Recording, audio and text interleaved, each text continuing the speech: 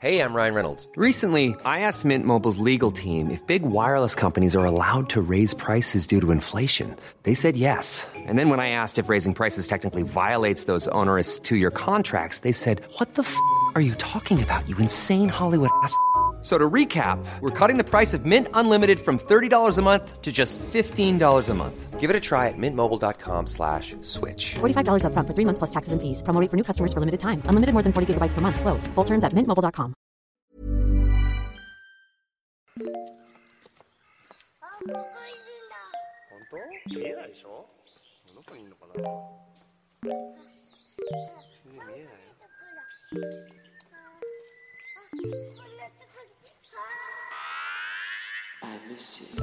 What's good, Internet? It is Tuesday, January 29th, 2019. We're almost out of January, and you are listening to Waypoint Radio, episode 217. We are still coming to you from Control Room B. I'm your host, Austin Walker. Joining me today, Patrick Klepek. Hello. My heart is sip full. His coffee. Heart is full. Danielle Riendo. Hi, my heart is mostly full. Is it your heart is distracted by this TV we can't turn off? I can't stop watching. It's commercials and it's The View and it's too much. I don't know why The View is on. And also here with, I don't know, a heart filled with, I don't know what, Natalie Watson. Emotion. A heart filled with emotion. Coffee. With coffee. That's my heart is filled with coffee. Natalie, before we go anywhere else, I need to know, before there's new releases to talk about. We can talk about Kingdom Hearts 3. We can talk about the Anthem demo. We can talk about Resident Evil 2 again. Oh, we played a fuck, The bunch of it. Bachelor's on. Okay. That's truly It's not distracting. on. This is an advertisement. Oh, okay. I was going to say, if The Bachelor's on, we need to cancel pod. I'm going to slide this way. Here's what's going to happen. I'm going to move over here. I'm looking gonna at look you. at you both with my eyes. Both sides of my peripheral vision are this fucking ABC. What's over morning. there? Wait, how's it over Look, there? the reflection. Okay. Anyway. Natalie, I'm going to Video get your games. attention. I need you to just tell me if you know anything, if you can now answer me after another weekend, what my time in Porsche is. No. Fuck. I spent a little bit more time on it this A weekend. little more time in Porsche. And I spent a little bit more time at Porsche. At Porsche. Fuck. But I lost interest in organizing my workshop, and I began to organize something else this weekend, which was Okay. my finances. Dun dun dun. Is that more or less fun than my time It with was Porsche? okay. Near Porsche? Here's what I'll say. If you haven't, I tweeted this, but also if you haven't checked your bank statements recently, you should. And another thing I'll say is if you haven't checked your Apple subscriptions, you should. Because I made a realization yesterday. Your voice is getting shaky. What did you that- discover? I had been subscribed to something 3 years ago. Three. Okay, it's subscribed like with money. With money. Not- 3 years ago, 20-year-old me was like, I'm going to join a lesbian dating app because Yeah. Fair. Lesbotronic? because I was like, how else do I meet girls in New York City? I'm 20 and afraid. Fair. And then the app was like, do you want to pay $15 a month? Yo! Oh my! Oh, And I was like, Natalie. Natalie! I was like, Wow. paying $15 a month to be gay? Of course. Of course. Wow. Of course. I've already paid so much. So Sunday, I went to my Apple $15 a month. Did you at for least the get a past free month? 3. Was there a trial? There had to be a trial. There was a trial, I'm pretty sure. Go on one date, now pay $15. Didn't go on one date, so My humanities ass just had to open up the calculator to see how much money you spent. I don't want to know. Do you not want to know? Do you know? I You don't. must I know. don't know. I You didn't. must intuitively know what you've lost. I mean, But what have you gained? Maybe this worked out for you.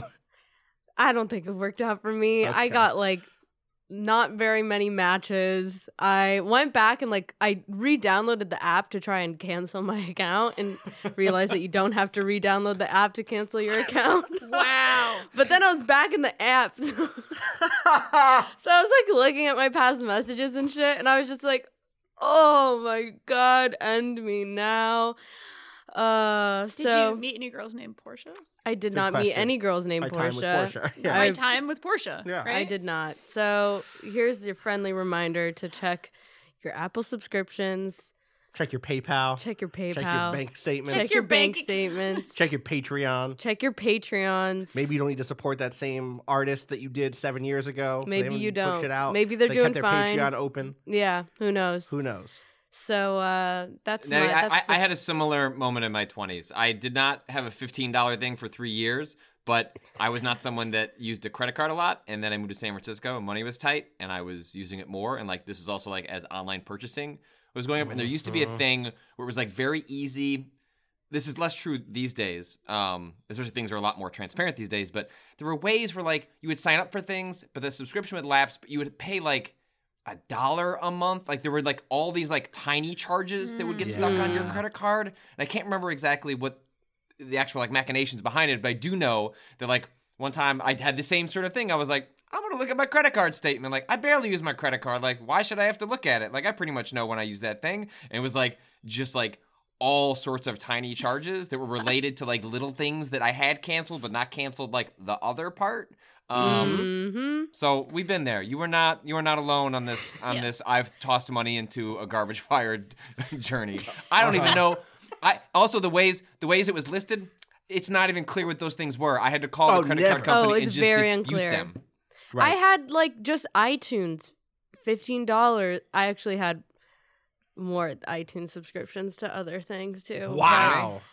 but- Anime. No, I wish that would be honestly better than everything else. Sure. But I think I should just know how much did I spend over. $540. No, I did not. 100%. That's how the math works. That's money. That's Natalie, real money. Natalie, That's I a must trip know. or like a hotel somewhere for. It's a hotel. Yeah. Did you cancel it? I did. I did. Okay, cancel you're sure it. you're You're out. 100% sure. You're out. I'm 100% Portia, sure. you're done with Portia. I not only did I cancel my subscription to the premium account service for this. Wow. Excellent. Well, I don't Were know. there I different can't really tiers? speak to the quality. There were different tiers. I could have been something less. I don't know why. I don't know Because why. they're trying to convince you that if you spend $15, your chances You're will gonna be find higher. love. You'll Yeah, have better. they're like yeah, $15. that You'll gets you find the love. good algorithm. or You'll find whatever. her. Yeah. You'll find her in Portia. Exactly. So I canceled it. I closed my account officially, and I'm no longer a member. So moving on. Congrats. Thank PSA you. for everyone out there. PSA: don't be a fucking fool like me. Instagram personals for all you women and non-binary people out there who like other women and non-binary people. Check Instagram, Instagram personals, personals. baby. Is that a thing? Yeah, It's a thing. free also. It's not $15 a month. It is $5 to guarantee that you get your personal listed, but that's it, and it's a one-time thing. Wait, ever. what do you mean to guarantee that it's listed? So Will it not get listed if you don't fucking pay it them? probably will, but it won't get listed like that month. But what? Look, They're That's like- a scam. They're like, if you want to put your personal on, we got you. But if you slip us a 5, right, we'll put you in the front of the line. that's what it is. damn. Damn. As if there's a It's limited a number of one-time personal. $5 thing. This is not $15 a month. For 3 years. I don't even hear that there's an algorithm involved. I don't know. No, it's just a lot of folks on there. That's all. People love Instagram. Hopefully, It's this worldwide too. messaging Worldwide. merger that's happening between it and WhatsApp. WhatsApp and Messenger. Facebook Messenger What's won't up? ruin. What's up? What's up? What's up? Hey, what's up? What's up? What's up, Yando?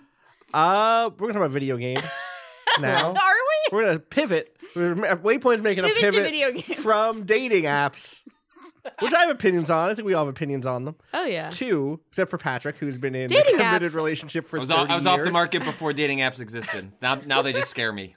If I get Dating hit apps on are at a like bar, video it weirds games. me out. I don't know I what don't to use do. any dating apps. Except for I'll have you Instagram know. personals. Yeah, that's barely qualifies. It's an app. You It's pay an $5. app. Instagram is an app. It's a thing on Uh-huh. Instagram. That's true. Any app can I'm be a not on dating app Tinder, if you I'm try not hard on- enough. If it, what was that tweet I I saw also, this you know weekend? what? I also spent too much money for years on a dating app called EverQuest. It turns out. Wow. You know what? Also, Wow. that's realer than That may be the realest thing you've ever said. That's some deep. That's listen, some deep I Austin was in lore. college and I was Austinest like, of all things.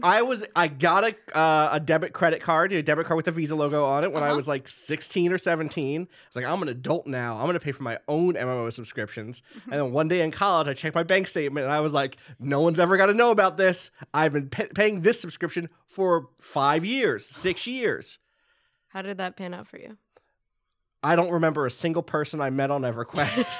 Everyone in my life who I met on online gaming who really matters to me, free games. Games I didn't have to spend any money for. Twitter. No, I never The met a good freest person on game. Twitter. Never in my life. Even my favorite Twitter people I've met in real life first before they were my favorite Twitter people. Really? Yeah, it was like the one exception is Joel Voodoo person. Yeah. But remember, like, there's a loophole with the Australia trip Right. where like, I met you were him. technically on that trip We when you were technically- 13, 14. We were technically. I guess it's not true. Like Cameron, I met on Twitter, like stuff like Yeah, that. there's but people. There are good people Twitter on Twitter. sucks. Twitter's terrible, but there are still There's some good people on it. there. That's all. Video games. Anyway. Speaking of speaking of meeting, speaking of playing games with people, Kato, welcome to the Hi. show. Hi. You and I played a game this weekend. Hell yeah. We played Anthem. There was an Anthem. Anthem demo this weekend. Anthem, the new BioWare game coming out next month, and 25th. I February couldn't get 25th. in. Yeah, if you Yeah, could no load one it. could. So let's Yeah. put some You could load it. caveats on this demo. I mean, I think that's the thing. This demo is a caveat for the game, Yeah. is what I will say. And, like, I think you and I ended up having a really good time with it. Yeah. But I think that comes with a lot of warnings or a lot of, like caveats. Yeah, absolutely. I mean, it was. They actually needed this test, right, for server load. Like, you could tell because there were so many issues with just loading in Yeah. that a lot of people gave up. Mhm. Like, I happened to be painting a room in my house, so I would leave it open and be like, "Is it Literally loaded?" watching the paint dry. Yeah. Wow. Is it loaded? No. Okay. Reset it. I'll go back, paint some more. Right. So like it like worked out that I could eventually get in, but they had some really rough issues that mostly seemed ironed out by the end, at least on PC. Yeah, I'm curious. Next week is another. It was like Another an open one. test. Open, This was like open. for pre-orders and press, basically. Right. Next week it's open, and so I bet it's going to get hammered again. And I hope it goes well for them. Yeah. Because yikes! I mean, people were loading it and then rubber banding. Rubber banding is the thing where like your character can move like 7 steps and then it gets like pulled back to where they were before. And it's like that's not fun for anyone because then you can at least see the beautiful game world, and then it's like you can't go explore any of it. Can't go Turn that anywhere. jetpack off, motherfucker. You're You're staying stuck. right here. They got to get through that BioWare and tear. You know what I'm right, saying? absolutely. So the thing, I mean, so I think the thing ends up being for me is like even beyond all of that. Yeah. I think that this was a demo that I wish was running earlier in its dev cycle, or it's making me think a lot about this game less like a new BioWare RPG and Right. more like a new open world action game that is going to be a game with a long tail Yeah. that has a lot of updates and patches made to it, and the same way that the Division has got way better over the course of its Right. like career. The way that Destiny 2 in the last 2 years has gone through a long arc. Yeah. I suspect Anthem will do the same because I think there's a lot of stuff in this demo that is like some of it's stuff I think they'll change before launch, like how slowly you move through the like story part of the game world. Oh yeah. It's so. How did they That- think that that was part- fine? It's I- so slow, I and that think- world is so boring. Honestly, There's no It- run button, right? No. You are running all the time. It's Yeah. just I you're know, running but it's- incredibly slow. Oof. Jog button. And yeah. And unlike They did what's Yeah. really interesting because they did a couple things that I noticed where NPCs that are moving around, never the ones you actually interact with, Yeah. right? But other like the window dressing NPCs would accidentally sometimes knock into each Yeah, other. they'll the bump way into each other, and, they'll- and they'll try to like squeeze around you when you're Yep. walking too close. Things like that actually were like really nice. Yeah. But then the way the other NPCs that you actually talk to are set up, it's like they're just waiting for someone to come talk. They're just standing there. They're not doing anything in the world. So it felt like really, really weird to have them just like. This is just a menu. Like, Yeah. it's weird. It's not. it doesn't feel like a living space. Yeah. Even next to something like the Tower in Destiny 2, Right. which is not an interesting like world to No, explore. but in there you have.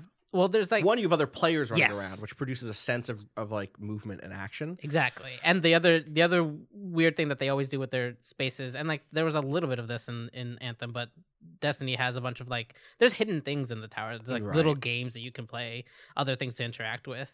Where this was there's like lore to pick up, but Yeah. that was it. Also, you can run and jump and slide. Yes, that's In the in Destiny Destiny. world, in Yeah. the tower, in the Tarsus, Fort Tarsus, which is like It's the just story, so first-person story slow. zone in Anthem is so slow, and it's frustrating because the movement in the rest of the game, in the game-ass part of the game, is like remarkable, is really fun, is So fast, or is they all have like really interesting all the different exosuits, the javelins have really cool feeling. Yeah. Though I think it brings up another one of my caveats, which is the demo kicks you off with the Ranger, which is like the Iron Man suit, like the most Iron Man. There's like 4 suits in this game. There's 4 classes in this game. There's like Ranger, which is your Iron Man with a gun. Yeah. Not that Iron Man doesn't have guns already, but like just a gun, holding a gun. Yeah. Iron Man, but with an AK. Yeah. Gunman. Then there's the Infiltrator, which is like Genji. Genji It's from, Genji from Overwatch. super We've got fast. Iron Man, we've got Genji. Or Warframe. Genji, if Genji were a Warframe Right, or right. a race car, painted Yes. like a race car. Like the default paint scheme is just like super Bumblebee. slick. But Bumblebee's like a big robot. Yeah. But Right. he's a car too. He a car. Bumblebee a car. That's fair. The other one is what Storm. which is like Storm, the X-Men Yes, basically, character. essentially. It's just a wizard or a witch. Is just like a. It's the like a- caster class. There's yeah. lots of elements. It's, flies a lot. So like the Interceptor like does a lot of like cool dashes and like infinite melee attacks and rolls, and the Storm just can hover for fucking ever Forever. and has like a special electromagnetic shield around it. So it's actually a little more like Magneto in some ways. Yeah. It's like Yeah, yeah, Magneto and totally. the I can see Storm. that. Yeah. Do you know what I mean? If they had a beautiful love child. Yes. Is what Yes. you're saying. Yes. Yeah. And also All right. the Love Child was a robot suit. Yeah. Which I'm here You know, for. it might be. It might be. That's You never fine. know. X-Men does some wild shit. You know, I wouldn't Um, know. You wouldn't know? You wouldn't know. No, you wouldn't know. it's a different app. That's Natalie had some X-Men related trouble last week on the podcast. Oh no. So, the fourth one is Colossus, which is like the X-Men Colossus. Okay. Or Again. the No. Juggernaut. It's like the Juggernaut, or it's the Hulkbuster suit, right? Yes, in Marvel. that's it. It's the most mech-like, and Right. and all of these are so distinct. So, like for instance, all those other classes can do side dodges by hitting the B button on the controller or the circle button, depending on which platform you're playing Right. on. If like me, Or you played on every Control on fucking platform keyboard this weekend. or middle mouse button on keyboard. Right.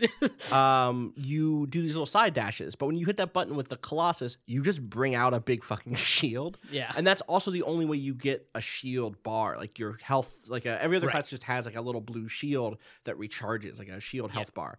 The Colossus only has that when their shield is out, and so but you have a ton of health, and so it's just such a different feeling suit, and all that stuff is great, except they kind of start you in the most boring one. True. Yes. Which one's the boring And The one? Ranger, the Iron Ranger. Man with a gun one. Oh, It's the one yeah. I thought I would lean towards actually, but it's like they decided to make a neutral suit and then 3 interesting ones Right. instead of making 4 interesting ones altogether. I Yeah. feel like maybe I could see the purpose behind that in just getting the feel of Same. movement. Yeah. for, It like is the one without that- all the gimmicks around it. It's the one that you start with too. Right, that's what I'm level saying, is one, that- you start with that one. So Or you start that- with some. Well, we looked this up, right? Yeah, you start it's- with some version of it at level 1, and at Right. level 2 in the full game, you will unlock the whichever one you want. right. You get a second one immediately.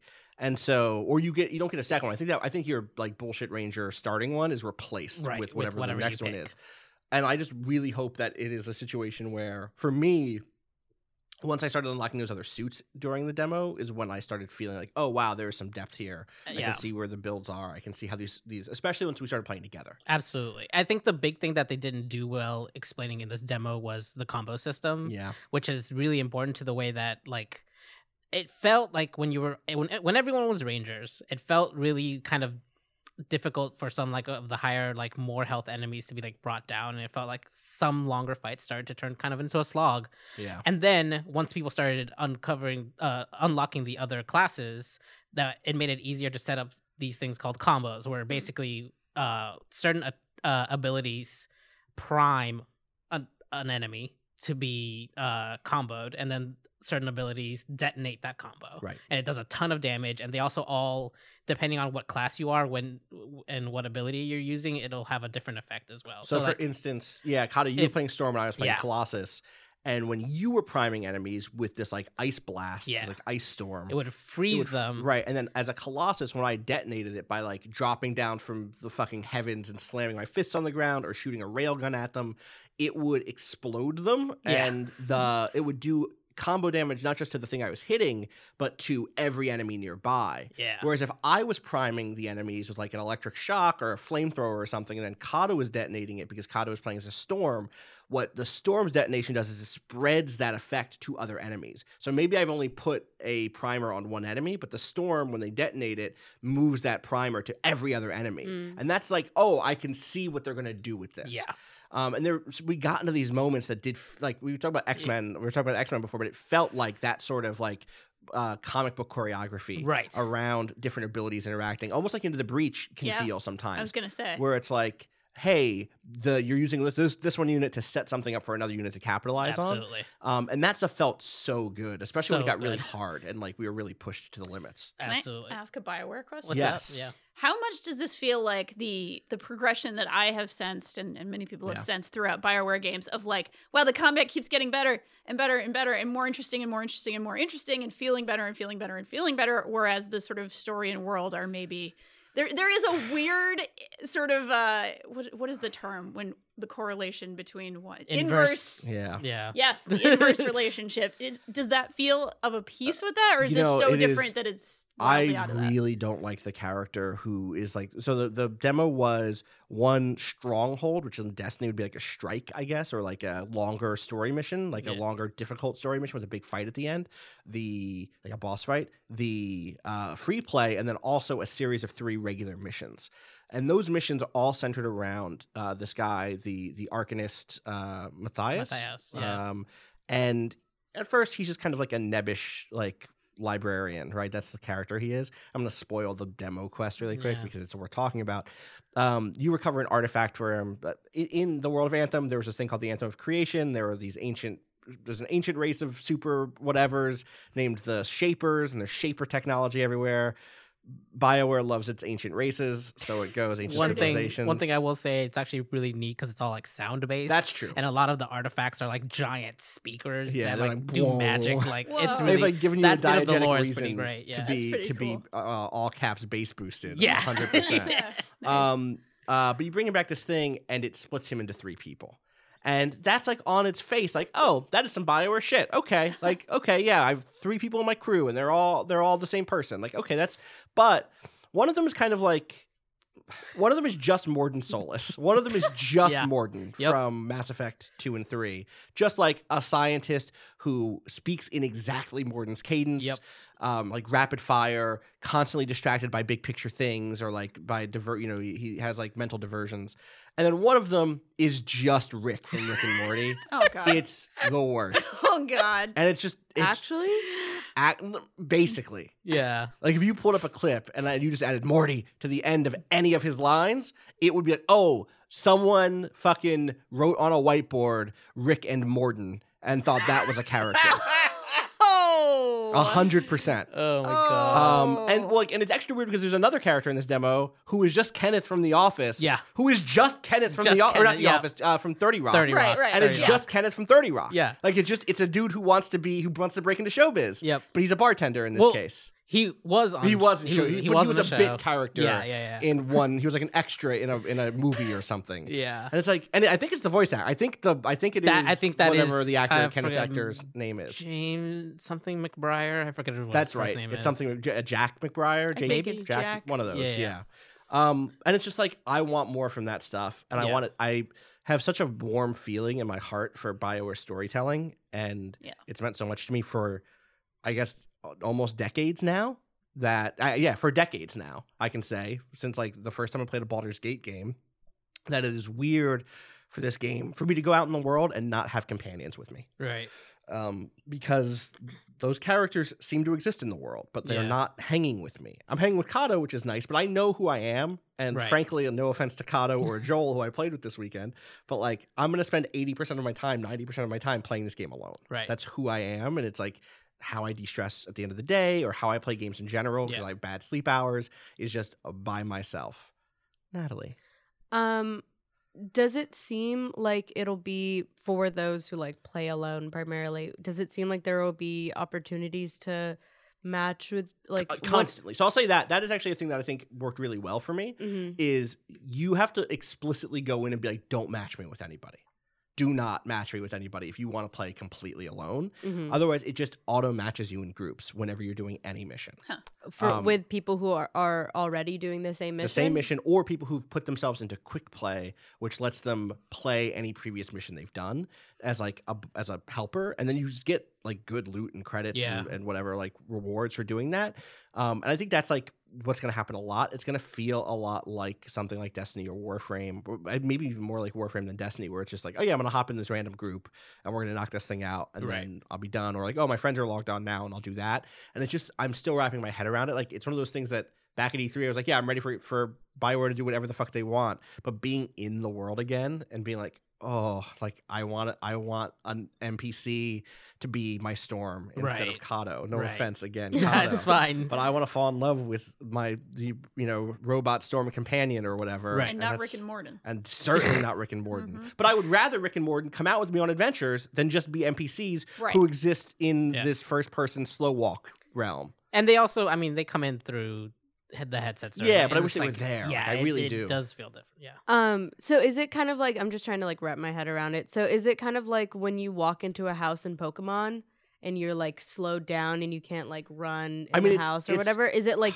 there's like specifically the movement within story is like limited? It is literally a different perspective. It goes from being a third-person action game where you're flying around, where you jump with one button and like turn on your jet pack with the other one and do tricks and flips, to being a slow first-person exploration game almost. Like it becomes a walking sim. Right. When you're, like with the so you can't like jump around and move or whatever. None of that. You're just like, brr, I'm walking. Hey, hey everybody, how's it going? Beep, beep. Beep bop. beep. I'm a robot that walks. I mean, you're not even a robot, you're a person. But like the thing is like, I think I'll be okay in if I can compartmentalize that part of myself. Right. Because like every time we got good loot, I got excited. Yeah. And a lot of the loot is really cool and a lot of the abilities are really fun. So it seems like they have a lot of customization options, which is going to be really great. Yeah. How big are the spaces in the story driven? Like, does it feel like you're just crossing? It's big. It's big. My one concern right now is a similar concern I had with Destiny 1, which is like, how many types of spaces are there? Right. How many different biomes, so to speak, are there? Like, if it's all tropical shit, that's cool. But is it? There was one area I saw that started turning less tropical, but that's because there were people there. Oh, there was like an outlaw outpost that was like very kind of rocky and built over, lots of rusted like metal bits and stuff. Like, but it does seem like it's just the one map, right? Like it's just the one big map, I think. And like I don't know, there was these sections that there were like lines dividing the map that I think maybe might be different biomes eventually in the full game, but like all we could see. But it's big. It's like it's big enough to make that flying feel meaningful. I like flying from place to place. Like I think that there is we were playing with Joel, Waypoint's Joel, over the weekend, and he was saying like it feels like it's just flying from one place to the next place and shooting people and shooting things. I was like, yeah, damn, video games. Yeah, like I like. But also the flying enough. is like they made the flying interesting in that you only have a certain amount of like time you can be in the air before you overheat. But they put things in the world where you can like, if you are high up enough and you dive, you like lose some of that heat. If you're skimming the water, you can fly basically infinitely as long as there's water under you because you're being cooled. So like even the moving between pieces for me was like a fun little puzzle. Like how long can I stay in the air and keep going, and like choosing where to like drop off, take a running start, and then like hop off again once all my stuff has been like, it felt really cool to move through that world as well. Like, and the other thing I'll say is like once we started balancing that stuff out in combat, it also felt really good. There was one sequence, and actually Patrick, we were playing one of the missions that we played at E3, the like big, you know where their big bug is at the end of that big fight? That bug. We did that mission where there's the segment where you have to go collect the pieces of the Shaper relic and return it to the point or whatever, and we were getting fucked up by snipers and turrets, and we got to a point where I was like, you know what? Fuck it. I'm going to go around the periphery and just like slam into these things. I realized I had this one weapon that worked really well against them. And then you were just like in the front of the room, of like, not a room, like this giant like open veil basically. And I was like going around the periphery, taking things out. Yeah. And that felt incredible. That was really good. And so like my biggest advice for people who are going to play the open demo this weekend is like, play until you unlock a second suit and feel how different that second suit is. Yeah. Because I think that is the moment where you're like, oh, okay. I mean, also they'll have the benefit, which is they'll be in groups where people already have unlocked the other suits. Right, exactly. Right. Because the people in the VIP demo, all their stuff carries over, so we'll be able to like Swing hop through back in and be and like, yo, like- what's good? I'm here to yeah. help. I got and this big tank. which means people will be seeing the combo stuff. We'll be seeing all the different stuff from the get go. Yeah, and hopefully the tech side is better. Yeah. We'll see. Yeah. All right, that's enough about robots. Let's talk about hearts and love and friendship. Ellie. Yay. Natalie and Patrick, you've been playing Kingdom Hearts 3. And we should say that by the time you hear this, our first Kingdom Hearts pod, our Kingdom Hearts Clueless, I don't know what the fuck it's... To this point, we almost need an actual name for that podcast. We do. Yeah. We really do, almost. It might be a waypoint. Is it a waypoint 101? Like, I don't know what it is. It'll be up by the time you hear this. If you haven't listened to it, you should. If you have, I'm sorry. But y'all have gone on to start playing Kingdom Hearts 3, and you can talk about it. How are the hearts? How far are you, Natalie? I'm on the second world. We should be very careful about spoilers. This is like a thing people care a lot Yeah, about. we're not going to talk. Yeah. We won't I'm talk not about going to plot talk points. specific world. Plot is worlds all or in our anything. Kingdom Hearts cast. Like Yeah, I'm not that'll talking stay about there. the worlds or whatever. But I completed the first world, and now I'm on the next world. So I've you made it been- to the town. Oh no, I'm past that. Okay, you're okay. So you're on the second part. So you've done the gummy So ship. Blah blah blah. Gotcha. But I'm past that one too. Okay. I have like So 12 you're like- hours in this game. Natalie's already. going- Oh Wow. dang. Okay. I'm at 5. All right. So Wow. Yeah, step up. you vaulted past me. All right. So I'm before Fill those Mickey shoes. What do you think of the combat? I know what I think. I'm curious what you think as someone who you played the games in the past, but like the way you approach video games is like way different. You know, you're doing it academically. Yeah. You're doing it like what do you think of the combat in this game? It's interesting. I mean, a lot of the time I'm just building up enough combos to unlock sort of like the special attacks. The first time I got in a roller coaster, I was very surprised. The random triangle superpowers that just show up randomly, and it's not really clear why they do. I'm sure there's something undergirding it that is more than just Well, there's they hit specifically when things? when you have finishers that are near when you like finish a combo nearby Goofy or Donald or any of the other sort of companion characters, you get special like a special finisher combo attack. And then there's also like when enemies have like a green ring around them at top, like hitting them once will unlock a special combo attack as well. So like the big ship that goes that's back like- and forth and the pirate ship. Okay, so the finish or the fucking teacups. the teacups are wild. Basically, a lot of the like finishing combos that you get in this game are like Disney rides.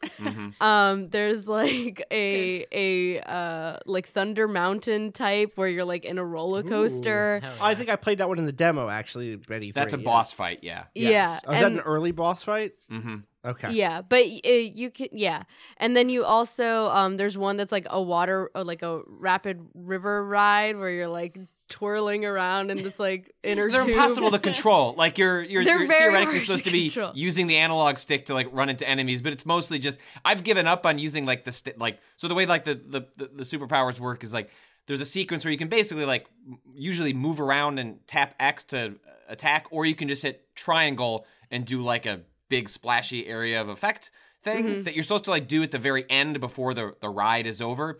At this point, because the combat, at least of what I played so far, isn't particularly difficult, I just like smash that triangle button like as soon as I'm in. Because otherwise it's Yeah. just like running around for like 90 seconds not doing... I mean, I find the combat to already be not...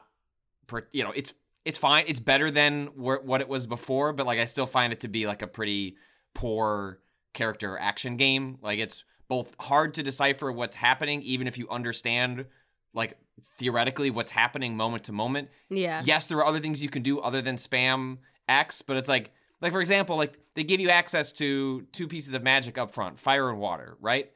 But why should you use one or the other, right? Like, Is it in just most magic games, damage? It's not huh? like fire damage does this to enemies. And I mean, water... There is, theoretically, yeah. yes, there Okay. are fire enemies, and I guess maybe it does more damage, but the game doesn't work in like a rock, paper, scissors where it's like clearly It's not communicating. Persona. Yeah, that like you're encountering an enemy, so then you should be thinking these are the types of actions I should be taking. Now, granted, maybe some of that stuff is like underlying the mechanics, but the game moves so fast and you really can just spam X. Like there are all these different mechanics. You can swap between different keyblades in the middle of a fight. And, some of the keyblades are more defensive minded or offensive minded, but it was my experience in the past, at least in my 5 hours so far, obviously it gets more complicated as you get access to more things theoretically. That stuff is mostly optional and often feels superfluous on top of a combat system that is mostly superfluous. Yeah. Patrick, I've been watching so many people on my timeline. Shouts to Danny, shouts to Jackson. They know who they are. Lots of people. Who else is doing it? Everyone I know is trying to catch up in time for Kingdom Hearts 3. And they all say the same thing you say about previous Kingdom Hearts game for 70%, 80% of their tweets, 60% of their tweets, because they're like, oh wow, this game's combat's like not a big deal, like oh it's kind of boring actually, and then they get to some fight in the final third of the game, some fucking boss fight, and they're like, this is the worst thing I've ever played. The remaining tweets are just being stuck on that boss fight until they eject and go to watch cutscenes on YouTube, or until they are ground down and find out how to win, or they say like, oh great, because I took the shield at the beginning of the game or whatever, like I'm fucked now. Are you afraid you're gonna hit a boss fight or a difficult challenge that like expects you to have internalized all of these mechanics that right now you've no reason to internalize? I am definitely afraid of that. I mean, I talked about this a little bit on our Kingdom Hearts pod about like the initial questions that Kingdom Hearts asks you in the beginning and how like scary those are, because you have no idea. And especially like playing Kingdom Hearts 3, I have no idea what they're going to affect, because I'm not looking at, there's like not a if there are, I'm not looking at walkthroughs for like what should I answer to the questions to optimize my play or whatever. So I am a little afraid of that. I'll say that I have been trying to, I went for like a more balanced stat thing, I think. I went for a more balanced. Your stats are always going up, right? Like the numbers are constantly, there are numbers flying in your face because you're seeing the experience points you earn per enemy flying around. In the upper right-hand corner, the game is always communicating to you when you have leveled up, when your teammates have leveled up, and also like the powers they're getting as those level ups are occurring. Like you basically have like this news feed in the upper right, because the game smartly realizes there's chaos in front of you at all times, and so you literally need a news feed in order to like. And it's a smart way of like, oh, I can just kind of look up there while I'm mashing X, and then okay, cool. Like I've got an upgraded fire spell that I can deal with at the end of this fight. But like it is true that like for example, like in the tutorials, they're like, hey, learn how to block. Like, Natalie, have you hit the block button once in this game? I have not. I like when I first started. Because you don't need to, right? You don't really need to. But what I've been I'm worried about is exactly like, what Austin said. Yeah. What I've been trying to do is like play around in like the easier fights with kind of like feeling the purpose of my like actions. So like feeling like, okay, this chain is gonna do like a 3-hit finisher. Like I just unlocked a skill that my like combo finisher, my regular X combo finisher is like 3 hits, and I like selected that specifically because I was like, okay, this is gonna work really well for me when I want to just like quickly melee like someone like up close. And then I actually what's made it a little bit easier for me to engage with the spells is assigning them to shortcuts. And so instead of like pressing down and then like going to magic and then pressing X on like the specific spell I want, I assign them all to hotkeys in my, like, if you hold L1, right? Yeah. If you hold L1, you can. So that's made it a lot. I've been trying to like not use potions as much and using like my cure spell and like try and identify like enemies that maybe what's it called? Susceptible to water or fire or whatever, and use those instead. Because I want to internalize all this kind of stuff before I get to a boss fight where, like, there are specific boss fights where I'm like, okay, this Keyblade is going to work better for me because it has more ranged combat. And I can't really get up close to the boss as much as I want to, so I can't really rely on, like, running up to them and just meleeing. That sounds cool. Like that sounds like more than what I was expecting in terms of what the combat would be like. Well, the combat has even as much as the combat's been routinely criticized, like there's a lot of depth to it. The criticism is awesome and undergirded in the game does a poor job of like making you internalize a lot of what is available to you as a player. Yeah, because you can just kind of blaze through, Right. and then you'll get to the point where you're at the boss and you're like, Oh shit, you need to fuck. know how magic works, and oh shit, you should be using like what's the R1 where you like you scan what's around you. I forget Yeah. what that's long yeah, shot. it's something like the shot. fire shot. Multi-shot, shot something, shot storm. Shot something. Shot storm. Shot storm. I think it's fire shot. fire shot. It's like a rapid fire, like where you're like you can quickly select like hit something multiple times in one shot. Gotcha. You can also mark multiple enemies, right? Like Yeah. Yeah, just you like- can. I think But it you're not, changes like- based on the keyblade you have. right. Yeah. Okay. Yeah. So yeah, I think the combat is like fine. But I'm trying to like get the most out of it by like really trying to engage with it. Like I'm paying attention to what Yeah. skills I'm unlocking, because in previous games I did the exact thing of just like click, click, click, click, click, assign everything. I don't really know when I'm using it. I'll just like hit whatever triangle pops up, like whatever finisher pops up. Yeah. And then, but now I'm like, okay, I specifically have like a group of enemies over here. I want to like move in with Goofy, like next to Excuse me? Who doesn't? Moving in really? with just, What's Max gonna think What of Who that? doesn't? What was happening on that app? what's up, Max? I'm Mom. Wow. Whoa. Shout outs to the Goof Troop. Okay, here's a question. Yeah. So I played this demo back at E3 or before E3, and the experience, so it was a boss fight, the one with the roller coaster involved in it. At least maybe there's multiple, but it was the one for me that had the roller coaster involved. And then it was like an entire level set in the world of Toy Story. I don't know if either of you have gotten there yet. I don't want to talk about specifics, but I will say that like in both cases, they felt very theme parky. They felt very roller coastery.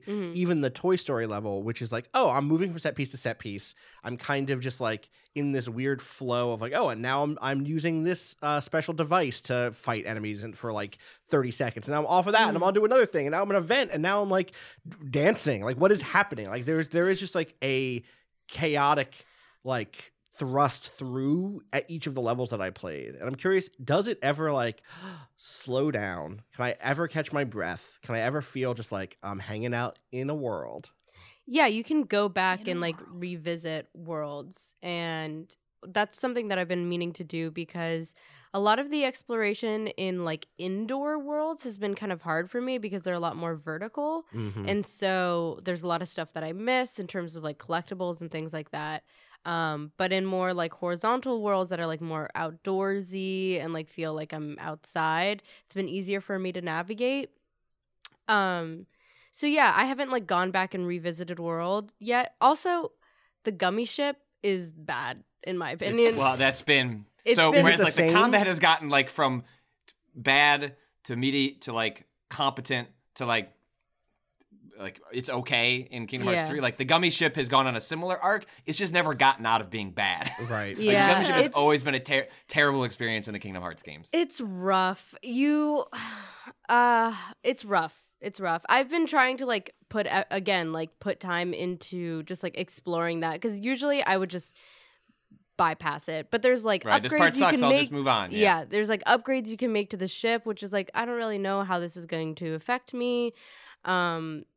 But I've been trying to like move through the galaxy or whatever, which is like really hard because there's no reticle for what's it called? Reticle?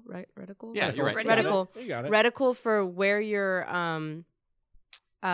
ship is pointing at, so you're not really sure where you're shooting at because just moving L, like the L stick up and down, isn't like really moving your point of contact or Yeah, whatever. it feels bad to move. It feels it's not like not great at all.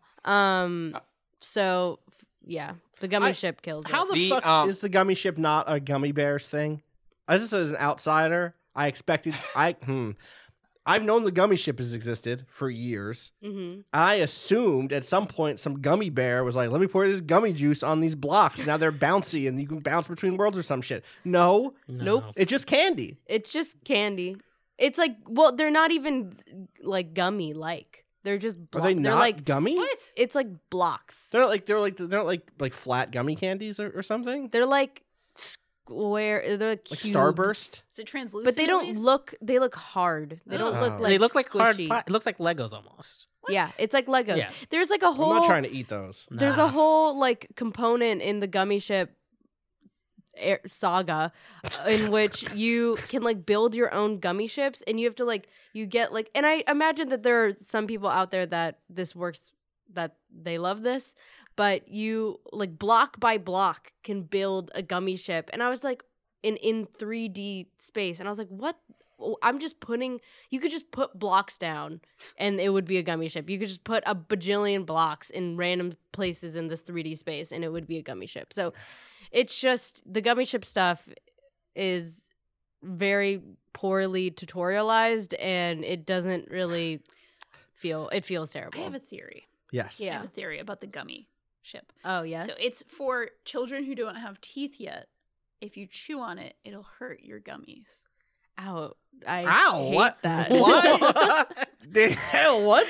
like a teething? like a Like all the teething things toy? I've seen about Kingdom Hearts, that makes about as much sense as anything You gotta else. listen to our podcast. We clear You gotta it all listen up. to the We'll clear it podcast. all All up right. for you. It's not that hard. It's All not right, that hard. All right.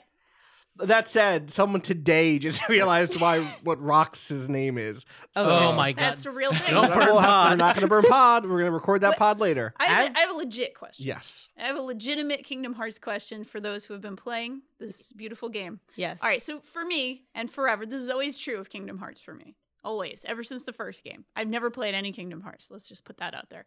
The appeal to me would be for the things that nobody ever talks about with Kingdom Hearts. The appeal for me would be something like, hey, it would be really cool to play around in Halloween Town or Toy Story World or whatever, because I do have a lot of nostalgia for certain Disney properties and certain Disney characters and worlds and things like that. That's the part that appeals to me. But all anybody talks about, all I really hear about when it comes to Kingdom Hearts is the like wild ass Final Fantasy style storyline stuff and or the way the game obscures its combat through lots of numbers, and there are titles like 288 over 65. I don't remember what that is, but like it does feel to me like this series obscures what would be interesting to me. So I want to ask, like, is there a possible world in which it's worth it for somebody like me to engage in these games and to go in and be like, hey, it would be cool to see Toy Story World? I think the Disney part is like a huge part of the appeal. I think it's just been being the third entry in a series, it's become its own thing. And so the parts that are its own thing, which is its own convoluted, lore, mythology, and character arcs, like it by the initial appeal is the crossover. And then once it's, had it time to tell its own story, I don't think it's surprising like that has become the sort of predominant sort of like pull for like the hardcore fans. I mean, it still has that bit. That said, one of the things I was really disappointed by in the third one is that like the worlds just feel very empty. Like this is a game that must have unlimited resources, has been in development for how long, and it's making the jump between two console generations, right? Like we didn't get a PS3, Xbox 360 Kingdom Hearts. Like we went from PS2 to PS4, Xbox One, and it's just shocking how empty like these worlds feel. Like the first area that you go to is Olympus, and it's under attack by Hades, blah blah blah blah blah. And it's just surprising like how little under threat things like you're walking around and it's just it's quiet, like the music isn't really tied thematically the right way. Like the world is like occasionally you come across like one or two people in danger. But it's like for a game that is all about spectacle, like Austin, I think part of the reason it's pummeling, it's rushing you from thing to thing is because there's just not a lot going on otherwise. Right. Like unless you get to a set piece, the stuff that's in between, the levels themselves, there's just nothing, there's almost nothing there. And I think it was more understandable on the PS2 and when it's doing a PSP game. It's like, it's just... there's no excuse for it anymore. Like these are like big worlds with so many things they could be painting with to create a sense of place, and they just don't do a lot with it. And the way that I found like tremendously shocking, I was like, oh, maybe it's just this one. Then you get to the next one, I was like, nah, like this is just what they do. And like one of the big level design changes in 3 is they do introduce verticality. So like you'll see these like shiny walls that mean you can run up them. And when you get to the sort of like the town section, the second major area in the game, there's a ton of them. Like you can climb up like all of the walls. Well, the problem is like 95% of the top of those buildings just have fencing at the top, and you can't get to the roof. So the game's like, hey man, like run around, like enjoy yourself. Well, all you're doing is just running up and then hitting a fence, and it's like there's somewhere to jump to. Wow. So what you end up doing is like trying to glitch your way on top so you can look over and see which areas you can explore, because those places tend to hide like a treasure chest. But the level design, I think, is really poorly done. I think it's hiding. I think this game in a lot of ways, and again, I'm only 5 hours in, is really poor design decisions are hidden underneath a love of characters, world, and IP. Because they so like the level design is actively bad. Like I don't think there's much. It's not like, oh, it's tightly confined because they're trying to create interesting combat scenarios. Like that's just not the case. Like you're just running into a room and occasionally they dump enemies out. But you're the as I'm discovering through the lore podcasts we're doing, like it only I think like makes even more clear in especially a PS4 game, an Xbox One game, where like how little is being done with the world that it's doing. Like if you were to strip away your love for this actual specific Kingdom Hearts world and the Disney properties, like there's just not a lot there. Well, like that speaks a little bit to Danielle, your question of like, no one talks about the Disney worlds, or if they do, it's in passing, or it's like, oh yeah, I like the different costumes that my crew wears in each different one. I like to see them rendered in the Toy Story style, or I like to see them looking like characters from Nightmare Before Christmas. I think part of it is just like from digging deep into the lore of this game over the last, couple of weeks or week and a half, it feels like those characters, and I guess Natalie can speak to this more, and we kind of did in the first episode, the Disney characters might have their own like little microplots that are important in that given world, and a few of them cross over and are like big deal lore characters, like Yen Sid, the magician, the wizard from Sorcerer's Apprentice or whatever, from Fantasia. But most of them are just contained to their own little worlds, and there's almost like a lore reason for. There is a lore reason for that because the world's fragmented. Blah blah blah. Listen to our podcast. But Lore reasons. Our new podcast. That's lore reasons is a good name for that podcast. That's not bad. Lore reasons. The stuff that like it has always felt like the Disney stuff, and the more I know about it, the more it feels true, is a Trojan horse for Square style JRPG storytelling, characters you're gonna love, ridiculous mythology, and for me, like that is like my big question mark here for Kingdom Hearts 3 is like, we don't talk about specifics, we shouldn't talk about specifics, but like, is it working on that storytelling front? Do you care about the characters? Are they doing interesting things? Are there moments where you're like, oh, that was really cute, or really badass, or really cool, or really sad? The four feelings that I have in my life. Cute, cool, badass, sad. Yeah. It's not bad. Yep. You're further than me, Natalie. I'm curious, the first couple hours are pretty slow. You sent me some texts, or some DMs on Discord that were just like screenshots that you thought were good, or like things characters were doing. And those seemed cool. Yeah, there's like there's some good stuff around. Like the loading screens are extremely good. And there's a photo mode, I will say. Okay. Which is very funny. But yeah, I think the second world, I totally see what you mean. I was like, I think a little bit in denial while you were on your spiel about level design, Pat. But it is true. I mean, that's what I was saying with like the verticality is like so many of the spaces that I was like moving to were just like empty spaces. Like I was like running up to find like a plateau where there's nothing there. But the story in I'm on like the third Disney World right now, and the story in the second one was really good and strong to me. The story in the first one didn't really hook me, and the story in the third one feels like I'm just playing out the movie.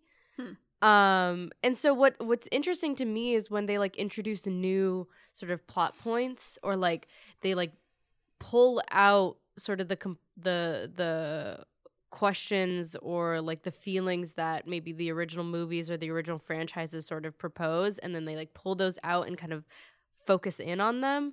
But when I'm just like playing through one of the movies, it's not as exciting to me. Are those two both ones that have been in Kingdom Hearts before? The first one has been in Kingdom Hearts before. Right. The next two have not. Okay. I don't think. Or maybe they have. I'm not sure. Don't look at me. Why are you looking at me for, Natalie? I don't know. Well, I just I'm wonder not far whether... enough along to confirm or deny for you, unfortunately. I'm just about Because to hit the second what world. it felt like in the old games was that every time you got to a new world, the first thing you always did in new areas in Kingdom Hearts was go through The movie. Yeah. And then afterward, Wait, what's the movie? The movie is like whatever the movie. Whatever- like you go through the movie. Yeah. I gotcha. And then if that world appears again in a different entry, You go through the story for people who don't understand Sorry, yeah. like new type of Link the way I just did. Like you go through the story events of the movie to be like, oh yeah, remember when this Of the happened? Disney of the Disney movie, movie, yeah. the related Disney movie. Yeah. So if it's Aladdin, it's like, Which remember of when the these? genie did this and then this happened, or Yeah. something Point. like that. Okay. I have a list in front of Natalie now. Wow. Has- No, that one's new. The one I just talked about. That one, yeah, is new. Wait, which one? This one. Yes. Okay. Toy But Story that- is new. But that one's. Yeah. Well, I actually haven't seen the third movie of Toy Story, so okay. maybe I just don't know. Yeah, I also haven't seen it Oh. because I was It might have because been- because I am a Fool. heartless. Okay. Yeah. So So The heartless don't. Okay, Hold on. We're gonna not the right podcast. Lore reasons. Lori's. Wait, what's the other one? The ones that I've done are this one, Pointing. this one, Those first three, in other words. this one. I think the bottom one you pointed to, which you already said Olympus, that one has been in the previous game. Yeah, that one's Yes. been in. That was And the other ones I don't think have. The other two that you talked Okay, or pointed yeah. to. yeah. So yeah. I hope that it gets better. But the story, but again, that's about like the world and combat and stuff. Yeah, Has the story also not been there for you outside of that second world? like the characters, The and, meta like story, the the meta larger story, the Kingdom story. Hearts, The Yes. Kingdom Hearts ass Yeah. has The been narrative. taking me for a ride. Okay. I'm losing my mind constantly. Okay, Good. Good. Now Great. I'm on board. Yeah. Here we Yes. are. And yeah, Excited. that's exactly it. Is like everything is worth it for the Kingdom Hearts story, and I'm like all the way in. If I could have a chat with past Natalie from like 3 weeks ago, from like 3 weeks ago, who was like Kingdom Hearts is bad. you were so adamant. I was It was I funny. was feisty and a fool. Uh-huh. And now, if I could talk to her, I would say, fuck you. You know nothing. One who knows nothing can understand nothing. You fucking fool. Also, check your bank statements. Oh my god. Save yourself at least $15. Yeah, I this might month. have. Portia's not worth it. Also, Portia's not worth it. Portia's not worth. Don't play Portia. It'll confuse you and make you upset. Just watch more Kingdom Hearts repeatedly. videos. Start the Kingdom Hearts videos earlier. Also, go see Serenity. Go see before Serenity anyone before spoils it. anyone spoils Yeah. it. Oh no. Don't watch Glass or Split. Well, yeah, you can't talk about Glass yet. Don't burn pod. We can Oh, talk about shit. Glass still. We got to talk about Glass. We I have one quick question for Natalie and Patrick. What difficulty are y'all playing on? Normal. Normal. Okay. Nordle. I this is like it still obviously has design issues, but I wonder if you would be forced to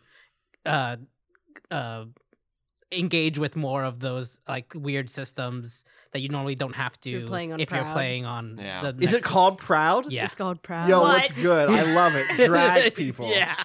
Oh, you proud? Oh, yeah, okay. Yeah, we'll Right. turn up the difficulty for you, homie. Lion I wonder- thing or what? Somebody, No, it's like, oh, you're so proud that you have to play on hard mode? Okay. yeah, I think it's something like that. What's the easy mode? Because it's just called humble? What's- Beginner? Beginner. See, that's okay. It's Yeah. okay to be a beginner. There was someone. Those are good Just names. not proud. They're good names. There was someone in our mentions when Patrick, you tweeted like send in your stories about Kingdom Hearts. That was like, I think I'm trying to send you a story to convince you to do it, to play the games on Proud, like to play the games on the hard mode. And when I saw that, I was like, nah. And then now I'm like, But also, there are just so many encounters that I would not Right. want to. Would you want to make like the generic area you're running through fighting like seventh batch of random Heartless, like something you got to sweat? It's more that like you want like the big encounters to feel weightier. Like there's a version of that game. Yeah. And I guess the worry is, what Austin mentioned before is that, well, it'll just come kick your ass. Yeah. 20 hours in when you're starting to reach the end game. Right. There's too many enemies per encounter for me to want to play it on a hard mode. If it was like 2 or 3, then I could imagine playing that in hard mode and like that being engaging and fun and like not feel like I'm just up against hordes every single time. But because each encounter is just like 15 to 20 to maybe even 25 enemies in like rounds, like that I think would just end up beating me down. So nope, I'm not proud. Not proud. Love it. We should take a break. I'm proud of us taking a break 72 minutes into this podcast. How far into this podcast are we? Yeah, it's about an hour. Take a break. We will be back in a second to talk more about recent releases and some breaking news, actually. What?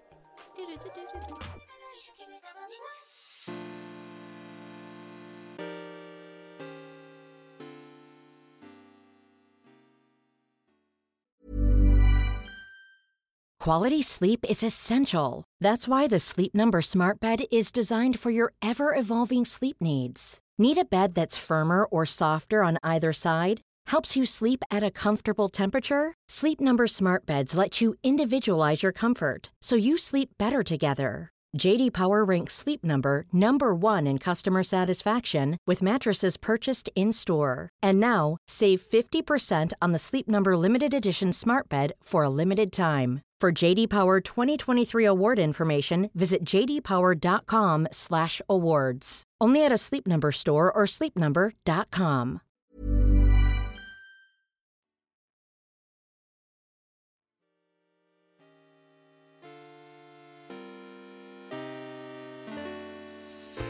All right, we are back to talk about more video games, but first, this is a video game thing. I'm going to read from US Gamer. Sorry, they've rebranded USG. USG reports. Matt Looks Kim. good. It does look good. The new US Gamer front page looks fantastic. Their whole redesign looks good.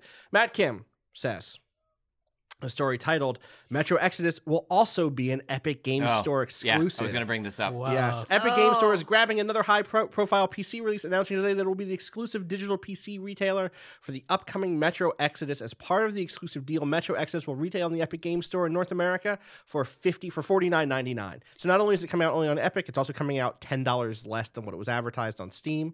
Exodus from Steam. Exodus from Steam. Good. That's the headline right there. Deep Silver announced today that digital PC copies of Metro Exodus will still be sold solely through the Epic Games Store. Pre-orders for both the standard and gold editions are now available, blah, blah, blah. Where this gets really interesting for today's thing is that Valve has responded, which is not a thing that Valve does. Well, hold up. Before that, Okay. your pre-orders on Steam will still work. They're going to honor your pre-orders if you've already got it on that platform, but you, I would assume as of today, can no longer so this was available before for pre-order. You could pre-order it. Yeah, absolutely. Yeah, so this game comes out in 2 weeks. Yeah, this game is out, on the 15th. This game is out on, So this is new exclusivity. They somehow swooped in at the last, 11th hour. Wait. I think it's called a check. If you... Yeah, it's a check. Natalie. If you already pre-ordered it on Steam, you will play it through Steam? Yeah, you'll get it through Steam. Okay. Yes. Got you. Today, now, on the fucking Steam page for Metro Exodus, it says, notice, like big orange thing at the top right underneath the screenshots. Notice, later today, sales of Metro Exodus will be discontinued on Steam due to a publisher decision to make the game exclusive to another PC store. The developer and publisher have assured us that all prior sales of the game on Steam will be fulfilled on Steam, and Steam owners will be able to access the game and any future updates or DLC through Steam. We think the decision to remove the game is unfair to Steam customers, especially after a long pre-sale period. We apologize to Steam customers that were expecting it to be available on sale through the February 15th release date, but we were only recently informed of the decision and given limited time to let everyone know. Wow, what a... Console Wars 3.0. God damn. First of all, Steam has a PR person? Yes. Good. but who knows where he is these days? This was not sent around. This is just on the page, so I actually don't know who wrote this copy. You're saying somebody wrote, a person, presumably. Human being. Lots of technology these days. True. Algorithms. The AI yeah. wrote it. Yeah. Okay. An app you pay $15 a month for wrote. Can we stop dragging? Yeah, me now? that's it. That's my last drag. That's it. Because you've requested nicely. So yeah, we are in the age of like this is going to keep going back and forth. I'm so curious to see how Valve responds. Shitty. This is shitty. This is shitty. Oh, Is boy. Is it shitty? Here's my read. I think this show. I don't know. I think it's like you can only play armchair quarterback so much, but I feel like this feels like Deep Silver saying we're going to need all the money we can get on this one. Yeah, it makes me a little worried about the numbers on Metro. Yeah, it feels like they are worried about the numbers on Metro because what they could have done if we can sell less but take a bigger cut. Yes, and then Epic will also market us. Yes, we'll take the L on whoever won't but buy us. Epic on doesn't Steam. even market. Wasn't that what part of the whole thing with that store is that it doesn't? I mean, they'll have a front page. They'll Sure. blah blah blah blah. Right. Like, also, this is marketing. Sure, that's we're true. talking about it. right. On the, His market, Yeah. This is a PR stunt. Well, except that like they're going to get paid way more per copy sold through right. the Epic Store. Right. And also, as the consumer, you're going to spend $10 less if you go to the Epic Store than what you would do even right now if you bought the pre-sale on Steam. On Steam, it's still $60. Like you could still go right now and pre-purchase it on Steam. Yeah. So it would show up. And I bet you some people are doing that because they want it on Steam. Huh. I'm not. Yeah. I bet No, a lot of totally. other people are like fuck Deep Silver forever, fuck Metro, Steam till I die, Gabe and Tattoo. What's good? But like, There's just something that feels weird. Like, I guess shitty is the wrong word, but there's this feels weird. Like, it's good that Steam is getting competition. I'm glad that like bad policies of theirs are being exposed. But if the original pitch of this Epic Store was like, look, indies just are getting a raw break. Like, come over to our place. We're giving you a better deal. But what this is turning into is like, how fast can Epic write Fortnite checks so they can get big AAA games to go exclusive on their platform? How on a platform that like, have you gone to the Epic Game Store? Like, it's not particularly good UI. No. It's not like great to get around. It has bad discoverability. A lot of things are happening really quickly, really fast in a way that doesn't feel totally thought through. It more like, oh, we have a moment, let's do it. I don't know. It just feels like, is this at the end of the day benefiting the people it was supposed to benefit in the first place? Not that like, Deep Silver isn't a game company, doesn't deserve more of their revenue theoretically, but if the original like heartwarming pitch was like, well, those indies, those folks that truly need those checks, like, is this actually getting us closer to that goal, or was that just like a nice way to get people to talk about the Epic Game Store when at the end of the day it's just about knifing over AAA games? did we talk about the Epic Game Store stuff that came out from the podcast on this podcast? I The what? don't think we did. So Oh, the guy. That's what the I was. Steam Spy That's what I was guy? referring to, with like discoverability, like the whole influencers bit yes, and the all that. entire Yeah. influencers. bit. Wait, I don't No, know we did what not we're discuss talking that. about. So there was Get ready. there was a podcast that hit back in when did this was like even December, probably, right? 2 Early or 3 January, weeks maybe? ago. I think it was early January, maybe. Yeah, it Yeah. was. I'm finding the reset era thread. It was January 13th is when this thread went up. Yeah. Galyankin, who Sergey Galyankin, was on a podcast, a The Russian Steam podcast. Spy guy. Yes, the Steam Spy guy, who is also the director of publishing strategy at Epic Games, went on a podcast called How Games Are Made, a Russian spoken podcast, and talked about, gave a lot of like very interesting information about what Epic's strategy is. And in terms of what their plans were for discoverability and curation and kind of working with opening the walled garden up in the long run and all that other stuff. It's worth Googling that. Like the what I'll say is like the initial thread as it was written, and the thread is called "The Epic Game Store is described by Sergey Galyankin, Steam Spy creator currently at Epic," was written by someone who does not speak Russian natively, and so then there was an update from Galyankin who kind of like broke down some of his arguments for stuff and what he was actually trying to get at. But even with that extra addendum, it is still some messy shit. especially around things like influencers, right? Like they're moving into a program that's like an affiliate links program where when you buy a game on the Epic Game Store, you'll be able to put in, whatever the name of your influencer of choice is as like a almost like a coupon code style thing, and they'll get a cut. Right, the influencer will get a cut, which for me as someone in this market, I'll shout out to Giant Bombcast. Jeff did a really good breakdown of why that maybe feels okay on first blush, but under some deeper thought, it's like you can instantly feel how you as a content creator would change your strategy around that. Yeah, that and in the most nefarious part, that would be like, oh, I'm going to say every game I play is good. But even in the less nefarious version, it's like, I'm just going to cover games that I think are good. I'm only going to pay attention to things that I know I will like. I will stop being critical of things. I will not, because I can't sell those things. I will not get a cut of games that I like drag. And so why put out the video where I drag this game for this or that? Yeah. Very quickly, really kind of almost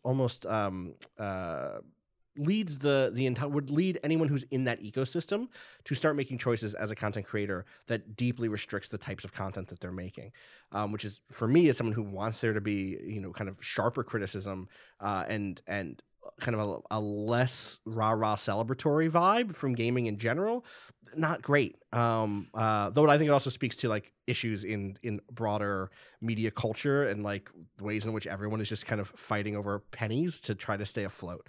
But one of the more interesting things I think that is useful for this is one of the points that Galyankin makes is one that I think we tried to make back when the Epic Game Store first launched, which is there are lots of people who do not use Steam. Oh my God, for those of us here in this room and people who are listening, Steam feels like a foregone conclusion. Like, of course, if you play PC games, you're on Steam. Galyankin claims that 60%, only half of Fortnite players have Steam installed, and of those that do have it installed, 60% don't actively use it. And like, yeah, that makes sense to me. 12-year-olds, 13-year-olds. Yeah, I was going to say, who's the Fortnite audience? Right. Like, it's an entire new generation of people who already have this launcher installed. And so I understand Epic's drive to quickly like try to grab that audience and give them like put things in front of them to buy. Yeah. But I definitely still feel kind of like, like this is not the good guy comes out of nowhere to challenge Steam and there's a new fair competitive marketplace. Like, it's two super rich companies, both of which want to find the way to make their bottom line stronger. And when you think about like what influencers are going to be like using, like who are the top Fortnite influencers? Right. That would like encourage their audiences to use the Epic Game Store. Totally. I mean, one of the wildest things about the influencer thing too is the developers are going to be able to decide how much of a cut the influencers get, not on an individual basis, but like straight up they'll be like, okay, yeah, for the first 2 weeks, influencers will be able to get 5% of or 20% of the sale. But then after that, it's going to drop down to 5% or whatever. Or like, hey, so that's a flat rate for all influencers? Yeah, you're not able to specifically. I mean, you could still on the side go to an influencer and make a deal, make like a content deal where you're like, hey, do an ad for us or whatever. Yeah. But as an affiliate link program through the Epic Game Store, you would be able to basically take any verified influencer can use their code for your game, basically, and then figure out what the rate is at any given time, which means you could push back against negative criticism, or you could encourage those like opening weekend reviews to be really good, and like that stuff for me is just like sus. Like it opens a lot of doors, is what I'll say. That we like to have closed because it keeps us safe. Like the think about things like the IGN plagiarist last year. Mm-hmm. Like those people exist. Like and it isn't a money hat situation because right now we don't rely on affiliate links for income at a personal level. Like people in this industry don't need that. And even in the influencer space, there are so many people who get by praising stuff, but also being hypercritical to the point of it being parody, right? Yeah. We don't need more angry gamer people on YouTube necessarily, but we also don't need a world in which it's just like look at other industries that have been affected by look at like Instagram influencers that are just like have affiliate codes for just Garbaggio and are just like putting that out for anything because that is like the way you make money on Instagram as a platform is be an influencer, get influencer codes, sell fit tea, like that's it. Yep. And like this isn't gonna go well. We'll like see. think of like Kendall Jenner getting paid $250,000 to put a fucking orange block on her Instagram or Everyone whatever. should watch the Fire Festival doc. Watch the Fire Festival doc. That might be my waypoint for this week. I'm not sure, but it's just Which one? The Netflix one is the one I watched. Which the disclosure is compromised. Is compromised one, but Disclosure also, 2. It's also made by Vice. Yeah, it is also Disclosure made by 3. Vice. You can see our office in that. It's wild. I was like, do they work here? I was Yeah. like, do all those people work here now? They shot one of those things like at my desk. There was like straight up an interview where I'm like, wait, who? That's my book. It was before we were there, before we moved upstairs. But Oh, it's just yeah. straight up. It's actually at Natalie's desk because you can see the back of the Yeah. third floor. And I'm like, what is happening? Wow. Anyway, influencers. Anyway, Wow. so this just, I mean, cannot go. I don't know how this turns into like the underdogs get lifted up by promo codes. It's just Do the underdogs ever get lifted up? I don't know. Dark question for Monday. You know what? I can think of a time an underdog got lifted up in my life. Yeah.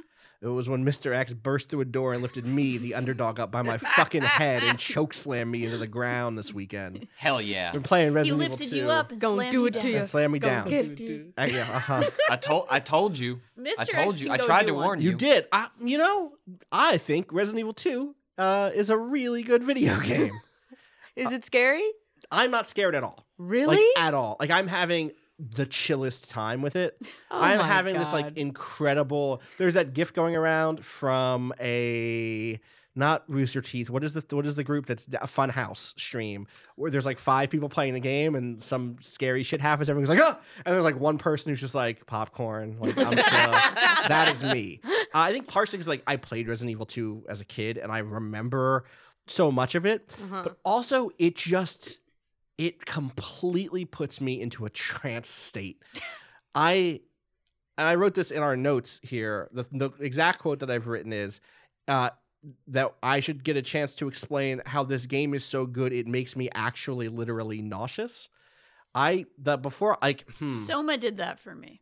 Yeah, really. I wonder why did that do it? Why did Soma do that for you? It felt so emotionally real at Okay. a very core level that I actually felt nervous and nauseated playing that game. Okay. So Yeah. that's like the story did that and the questions it was Yes. asking. For me, this is like I'm going to sound like a fucking Lovecraft protagonist. Like the angles are all too perfect. I can sense when I hold this thing in my hands, I can sense some core truth of the universe inside of it in a way that like moves me to leave my natural physical shell and become one with the cosmos. It is. Yeah. I'll put it into a less. Okay, you know in Civilization, the history. No, in Civilization, the video game, there's like the common thing of like one more turn. I'm just gonna play one more turn until I'm done. Yeah. Resident Evil 2 has that for me in every possible way. At the smallest level, it's I go into a room, I open my map, it's red. That means there's stuff to do in the room still. That means there's like pickups to find, or there's a door to unlock, or there's a typewriter or a piece of loot, whatever it is. I'm like, okay, I'm just gonna play until I get this room blue. But I found a little chess piece. What do I do with that chess piece? And I know that the structure of the game is designed so perfectly that it will not be that long until I know where to put that chess piece. And so I walk forward into another room, and what do I see? I see a set of slots, that one of which has like the rook symbol on it, but I don't have the rook. I have the knight. Okay. I'm going to put the knight down over here. There's only 4 other slots. How much longer could it be until I get some more chess pieces? I'll just go until I get 2 more chess pieces.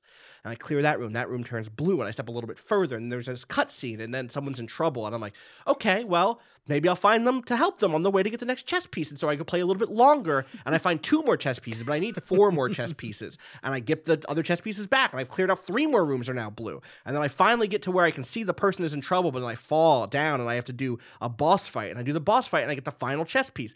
And it's all tuned to perfection. The wheels will not stop spinning, and I cannot stop driving. Every night I've played this game, I've played it for 2.5 hours longer than I intended to. I say I'm going to stop and go to my computer where I can watch some Gundam Double Zeta and cool down for the night. And instead, What I do is I play the game for 2.5 more hours. When Mr. X left my game, I felt sad. I was not relieved. I wanted that pressure because all I want is a little more fuel injected into my experience. I'm going to never stop playing this game. I genuinely, at the end of the day, felt actually nauseous because it felt so well designed. It felt like sound bites. It felt like everything we've ever done to kind of perfect any media form. And I'm not saying I hate this feeling. I really genuinely do. It is too clean. It is too smooth. It is a hospital with white walls and the smell of bleach. And I don't know how to stop. Wow. I'm having a moment. I know. I love this. It's very good. It's so good. It's so pristine. Yes. For what it is attempting to accomplish, I don't like. It runs that fine line, like of what like I specifically, as someone that adored Resident Evil 2 as a kid, it is a formative video game experience that I will never forget. And he's like, I want to feel some measure of that again. Yep. Like it accomplishes that. I actually think the distance between, I mean, Capcom's done it before, right? Like, the Resident Evil remake for the GameCube came to everything else. Also, did something similar. I think it went further. Like, RE2 is a little more interested in preserving that experience. I think the original remake, as it's called, like the original RE one, like was a little more interested in subverting you and your expectations. Like there's nothing even close to the equivalent of like Crimson Zombies. Right. I forgot about in those. Resident Evil 1. Do you want to explain what those are for people? Yeah, so in the original Resident Evil 1, like the original 1994 or 1996 Capcom game, when you killed a zombie and it hit the floor, so you could shoot a zombie, it would hit the floor, and then sometimes it would get back up. If you shot that zombie again and blood went on the floor, they were dead. It was just the game communicating a very like a black or white thing. It's like, now this zombie is dead, you can remove him from your mind. Like, and that worked for all enemies. Like most enemies, I believe most enemies created a pool of blood. They're dead, they're gone, you can now move on. And in Resident Evil, the remake for the GameCube, they introduced this thing called Crimson Zombies, which is that every once in a while, one of those zombies that died would get up, it would have a red face, and it would scream at you, and it would run. Yeah. And it was fucking terrifying. Yeah. It was they were more powerful. They were like the speed was different, right? Like that was so critical. Yeah. Like even when you are facing a zombie, it's like, they're gonna shamble. I can kind of figure it out. If I get bit, like I really kind of fucked up in ways that I should have figured out moments before. And it made every room unnerving because you're like, well, I'm gonna come in and there were 3 zombies on the ground. Is one of those motherfuckers gonna get up and scream at me? Don't scream at me, zombie. Be quiet. And this game doesn't do the changes to Mr. X are probably the closest that the game gets to trying something like that, which is to widen his radius beyond just a couple of rooms or scripted stuff to like the entire police. I agree with you that as I think maybe similar to you. I'm down in the sewers. Yeah, so I just beat the sewers. A not particularly great part of the game, I will say. It's certainly a low point, especially compared to the police station. And I do miss that. Like there's some stuff that, without getting into spoilers, like attempt to like bring a little bit of that back. Oh yeah, there's some wild but shit. Nothing that is nearly as stressful as the actual sort of like plotting of Mr. X. I know Danielle. I know you started playing this and you've been working on a piece about your experience with it. So I'm curious. I forget if you have I know you have a history with horror, but do you have a history with RE2 like Austin and I do? So this is funny. I have both a hilarious history with this game and also have a weirdly, it's not exactly the same experience Austin is having, but I am both loving this game and made very uncomfortable by why I'm loving this game in a weird other way. But my history with it is very funny.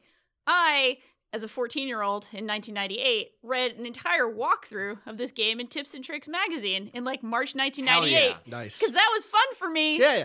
It was like games you didn't own or couldn't afford. Yep. Yeah, I only had an N64. I didn't have every game console. Not everything came to everything. Kids today. And so, I like understood every sort of major gameplay beat and puzzle of this game and sort of like, the structures and the locations. But I only played like the first 5 minutes on somebody else's PlayStation. And I was like, oh, this is cool. There's fires in the street. There's zombies. The opening scene, really. So like I have had my hands on it at one point, but not really. So I had this weird miasma of bizarre memories of the game. And so I'm playing it, and I'm not very far in, but I am also like the world's slowest player of these types of games because I really do like to go and look at every art asset and every like milieu, every little bit and piece of something like this because I get very excited about atmosphere in horror games. But I started playing this game as I always do, sort of like as an EMT, right? Like the whole police station is supposed to be this staging area for a mass casualty incident. There's like IV drips everywhere. There's cots. There's bloody sheets everywhere. And I'm just like, oh my God, I feel bad looting. Like this is, the survivors need these supplies. They need all of this stuff. And within like an hour or two of playing sort of in this police station, and I'm playing as Claire, I should clarify. And I don't think Claire's a cop yet in this part of the Resident Evil lore. No, her brother is a member of STARS. So her brother's a cop. Yeah. She's from a cop-ass family. This woman open carries like every day of her life. Like she goes to that gas station with like a gun on her hip. Yeah. She's, you know, she wears her leather jacket, she's got her motorcycle, and she's got her gun. She's open carrying, which is interesting in its own way. But yeah, so I think the game is really brilliantly designed. I think one of its player experience goals, maybe subtly, is to make you feel like a very idealized action hero cop, right? You're going through these spaces. You're going through a police station, which I'm playing as this white woman who loves to carry a gun everywhere. She's part of a cop-ass cop family. Like, she'd be really comfortable there if it weren't for the fact that there's zombies everywhere, right? Like, this space is familiar to her. This space is homey even to her, except for the fact that there's zombies. There's something really weird and uncomfortable sort of about that and about playing a game set in a police station and set in a police station that, like, hilariously, I think was supposed to be like, oh, this bastion of peace and calm in the middle of this incident. Like, oh, this is where all the survivors went to be safe.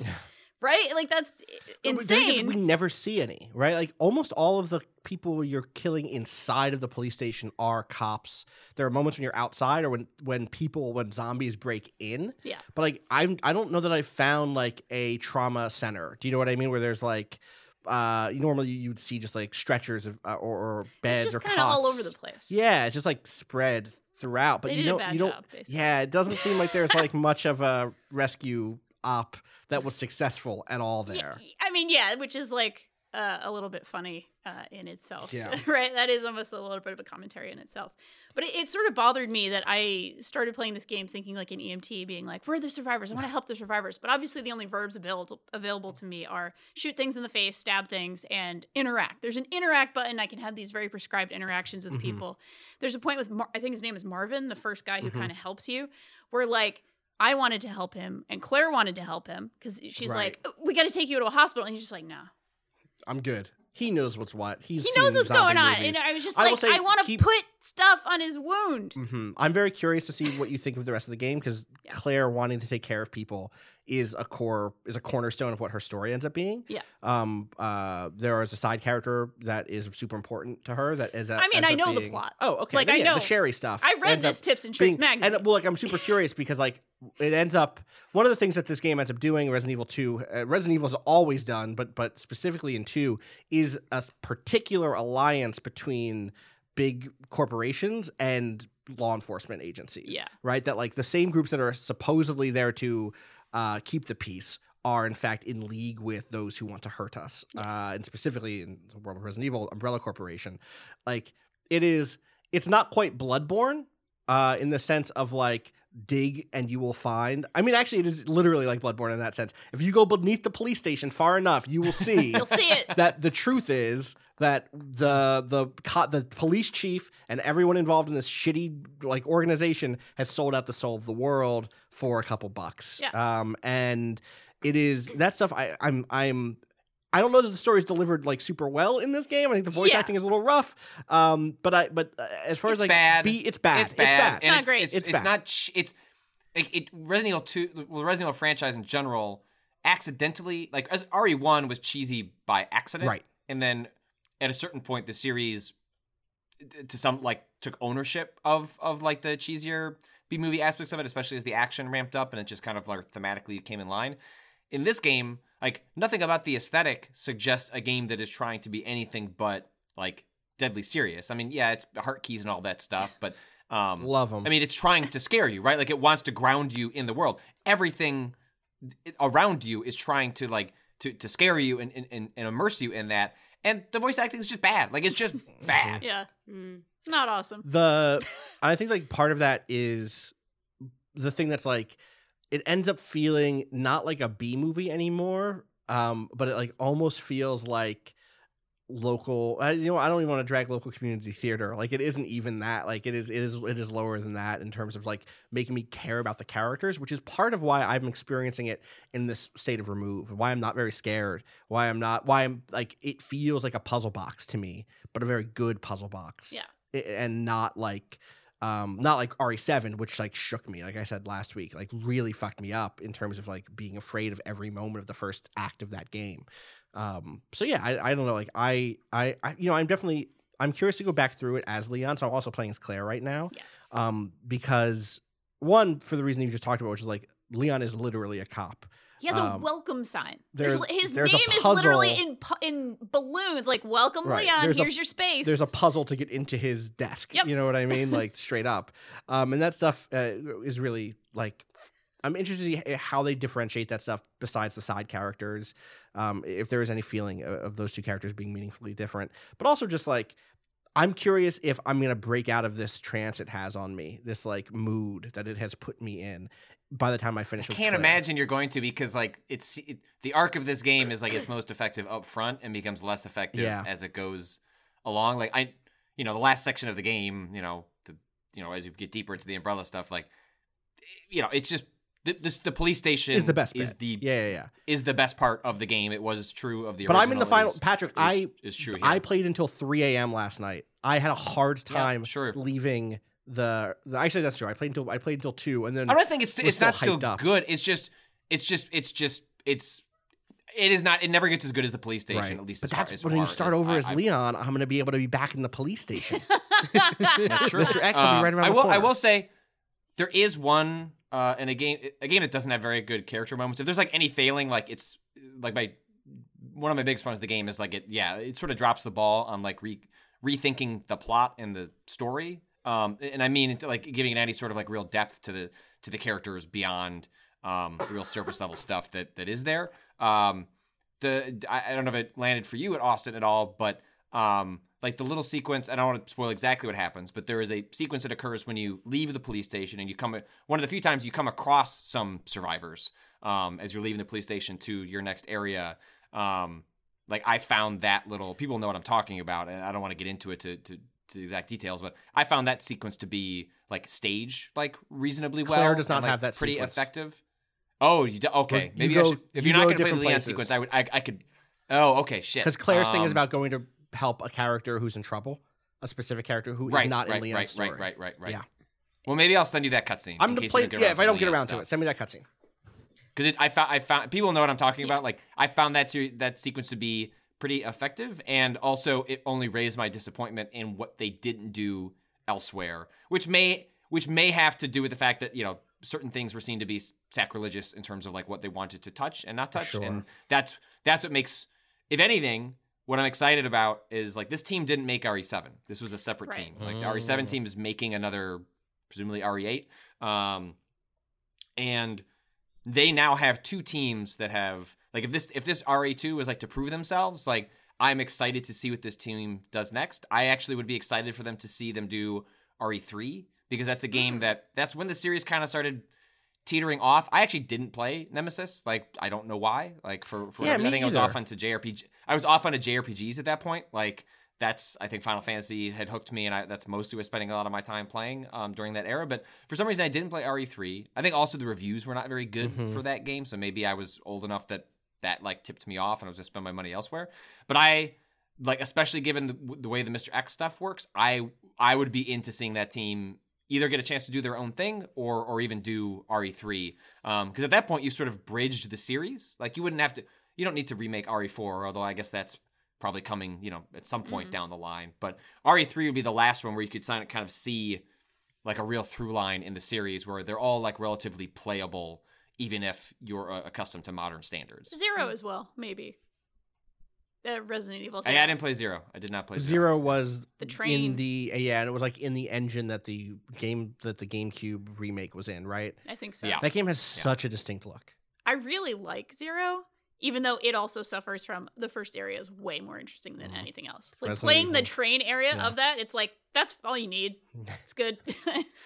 So. Is playing as Claire and Leon, are they such distinct stories that it wouldn't, or does it feel, Those like is so there enough overlap that it would feel like replaying the game? it's replaying the game based on playing it. When I played it on PlayStation, like, I mean, that was a whole thing where like there was a whole system around the order The the zap zap system. system, right? Which like I want to say like would ammo change? You could or, leave like, items yeah. and stuff behind in the boxes. Yeah. You oh, could, like, for the next playthrough? Yeah, totally, which was neat. I don't know if this does anything like that. I don't think it does. I think it's just two concurrent playthroughs, or not concurrent. You know what I'm saying? Can you and- start Claire and then? Yep, I'm starting Claire, and then I'm going to go to Leon. You can start But with can you whoever start want. Claire and then like in the middle of Claire start Leon, No. or it has to be like a whole new? I think it's save? a whole new save campaign. Okay, got a whole you. new playthrough. They have different weapons. So like Claire has a grenade launcher. Leon has a shotgun, right? As the like second first as the second backup weapon you get, or like second strong weapon that you get. So like I think that stuff is all different. And then like they have a different side character who you occasionally play as, who has like their own little story. Unsurprisingly, Claire's is a child who she has maternal feelings for and is trying to take care of. And Leon's is a hot lady spy who has a grappling hook and a red dress. Sick. A very tight, skirt. Uh-huh. Dress, skirt, whatever skirt, it is. whatever it is. Yeah, I don't remember. I haven't seen her in this A game yet. dwert. So yeah, that was that a dwert. dwert. A dwert. Don't like that word. Any other RE2 thoughts before we move on? So if it doesn't matter this time around what order you play them in. I don't believe so. Okay. I could be wrong. If I'm wrong, let me know. But like only one of you listening, send corrections. just check my no. Don't send corrections. Just check my mentions and be like, oh wow, you get a lot of tweets. I'm not going to send anything actually. Right. And then be like, oh, I'm good. But I'm pretty sure it doesn't matter the order you play on this time. Could be wrong. There's like DLC coming, right? Yeah. There's a lot of DLC coming. Yeah, the effective moment I was telling you about. So they're doing these ghost survivors, which are basically the thing we were alluding to. It's like, wow, you don't really get a lot of insight into like how did people deal with Raccoon City. They're gonna be 4 short stories coming February 15th. I think the same day as Crackdown 2 or Crackdown 3 and Metro. And there's a third thing. Fuck. On the yeah, 15th? there's a third thing. There's a On third the 15th, thing. there's for sure a third thing. I think it might not be like a big. I just typed February 15 into Google. What is not- February what is 15th? I think our editorial 15. calendar thing, if you tab over, has most of the. There's just some other bullshit. Oh my god! Why I can't think it's a not? really big one. Is it? It's gonna be very funny when we find out what this is.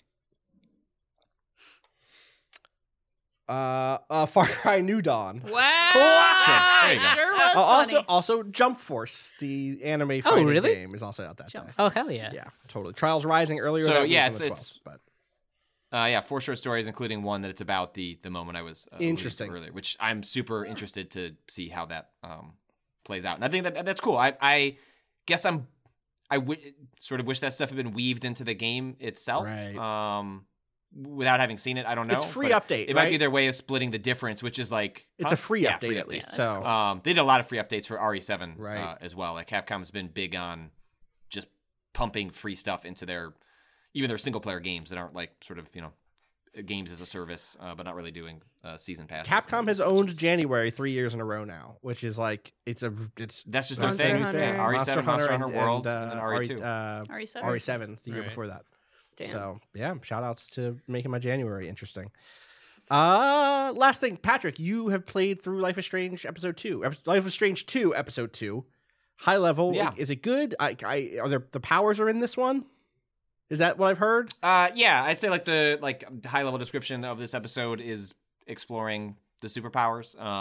Not like the mythology, more like How they work in puzzles and what does a small not really puzzles. Oh, like it's okay. unlike the first one, it's not really the power, or at least insofar as 2 episodes, it is not really integrating that. It's a lot of like when to use, when to hide, like what's the responsible ethical way of using these things as you're on the run. And so I found it to be a really effective episode. This one, if you have played the Captain Spirit prologue, you will get a lot more out of this. If you haven't played it yet and you're playing this, I would highly recommend going and spending an hour doing the Captain Spirit prologue. Not that you can't follow the story, but you get a lot of really interesting insight into some dynamics that play out and some other things that I'd love to talk about that are spoilers. But it is another strong episode. I really like it. They are doing a really good job at pulling at the heartstrings. And is it still trying to? So in Captain Spirit, there were questions of abuse, and in the first episode of the season, questions of, like, issues of racism and police violence and some other stuff. Like, is it still working with a sort of heavier milieu, or has it kind of traded that? Yeah, power out? if there's one that it's playing with here, it's well, I don't want to say too much of the story, but like at some point you come across a computer in which someone that is supposed to be helping you is looking at conspiracy websites. Oh boy. Sure, believe it. So this one is about, I guess this one is about family. Okay. Would be that, and the complications of family and what lengths will or will not family go to help you. When your uncle plays has with. an InfoWars subscription, basically. But it's not just the uncle that is just spouting. There's no MAGA hat. Okay. It's nothing. It's nothing that simple. This series and this second series in particular has shown an adeptness at showing a lot of nuance in its character portrayals, and that is granted to this as well. So the stuff they're playing with, you can kind of joke about, just it's an InfoWars MAGA hat, but it's not that simple, and it makes for some really interesting character work that they continue to deliver on. Awesome. Heads up, like people got, there's a website. What's that website that's like, do they kill the dog? Yeah. Right? Like for movies. Yeah. Yep. Does the dog die? I think. Does the dog die? Yeah. Yeah, like there's dog stuff. There's dog stuff in this Oh, one. Just like a boy. heads up for people. I know that's like a thing, understandably. So just heads up if that is a particular trigger for you. You will want to be aware of how some things play out in this episode. All right. What about one quick question before we wrap up? If you have Yes. questions, you send them in to gaming@vice.com. This one comes in from... Do I want to do this one or do I want to do this one? I'll do this one. This one comes in from Zaruba, who says, "Hey, Waypoint crew. A new sandwich shop opens down the street. Hell yeah. You enter to see what this place's deal is. You look up at the menu and you see there is a sandwich named after you. What's on it?" I'm so excited. This is such a good question. This is such a good question. Shit. What's on I'm it? so hungry. Me too. I have a meeting I'm so after this. hungry and right I'm not now. happy God about damn it. You're shrugging at me, Danielle. What's I know. on the I know Danielle? what's on my sandwich. What's on the Danielle? It's a delicious mix. It's on a multigrain, low-carb bread. Uh-huh. Really amazing hummus Mm. with some olive tapenade. Ooh. Green olives. Mm. Okay. Even better than Kalamata. Okay. Fight me. I'm not trying to. Absolutely delicious. Kick my ass. It's going to have some pickles. It's going to have some lettuce. Pickles are good. It's going to Lettuce is have good. some really delicious sort of like pickled beets. Okay. Damn, okay. Like that. Or no, sorry. Pickled radishes. Okay. Yeah. Not pickled beets. I Okay. don't want too much beet in here. Yeah. And a little bit, just a touch, tiniest touch of aioli. Ale is good. Yeah. What type of ale? Just like a general. Like a lemon garlic. Okay. Yum. There we go. Yum. The Danielle sounds good. Yeah. Patrick, Natalie? Oh, and tomatoes. Sorry. Yeah, that's fine. Pat, do you have yours? I'm just a messy ass meatball sub. Oh. Just fucking everywhere. Gets all on your fingers. You're not even like a. Just- you gotta go. ugh. You gotta go. You can't just have the Patrick be a meatball sub. What's the special touch?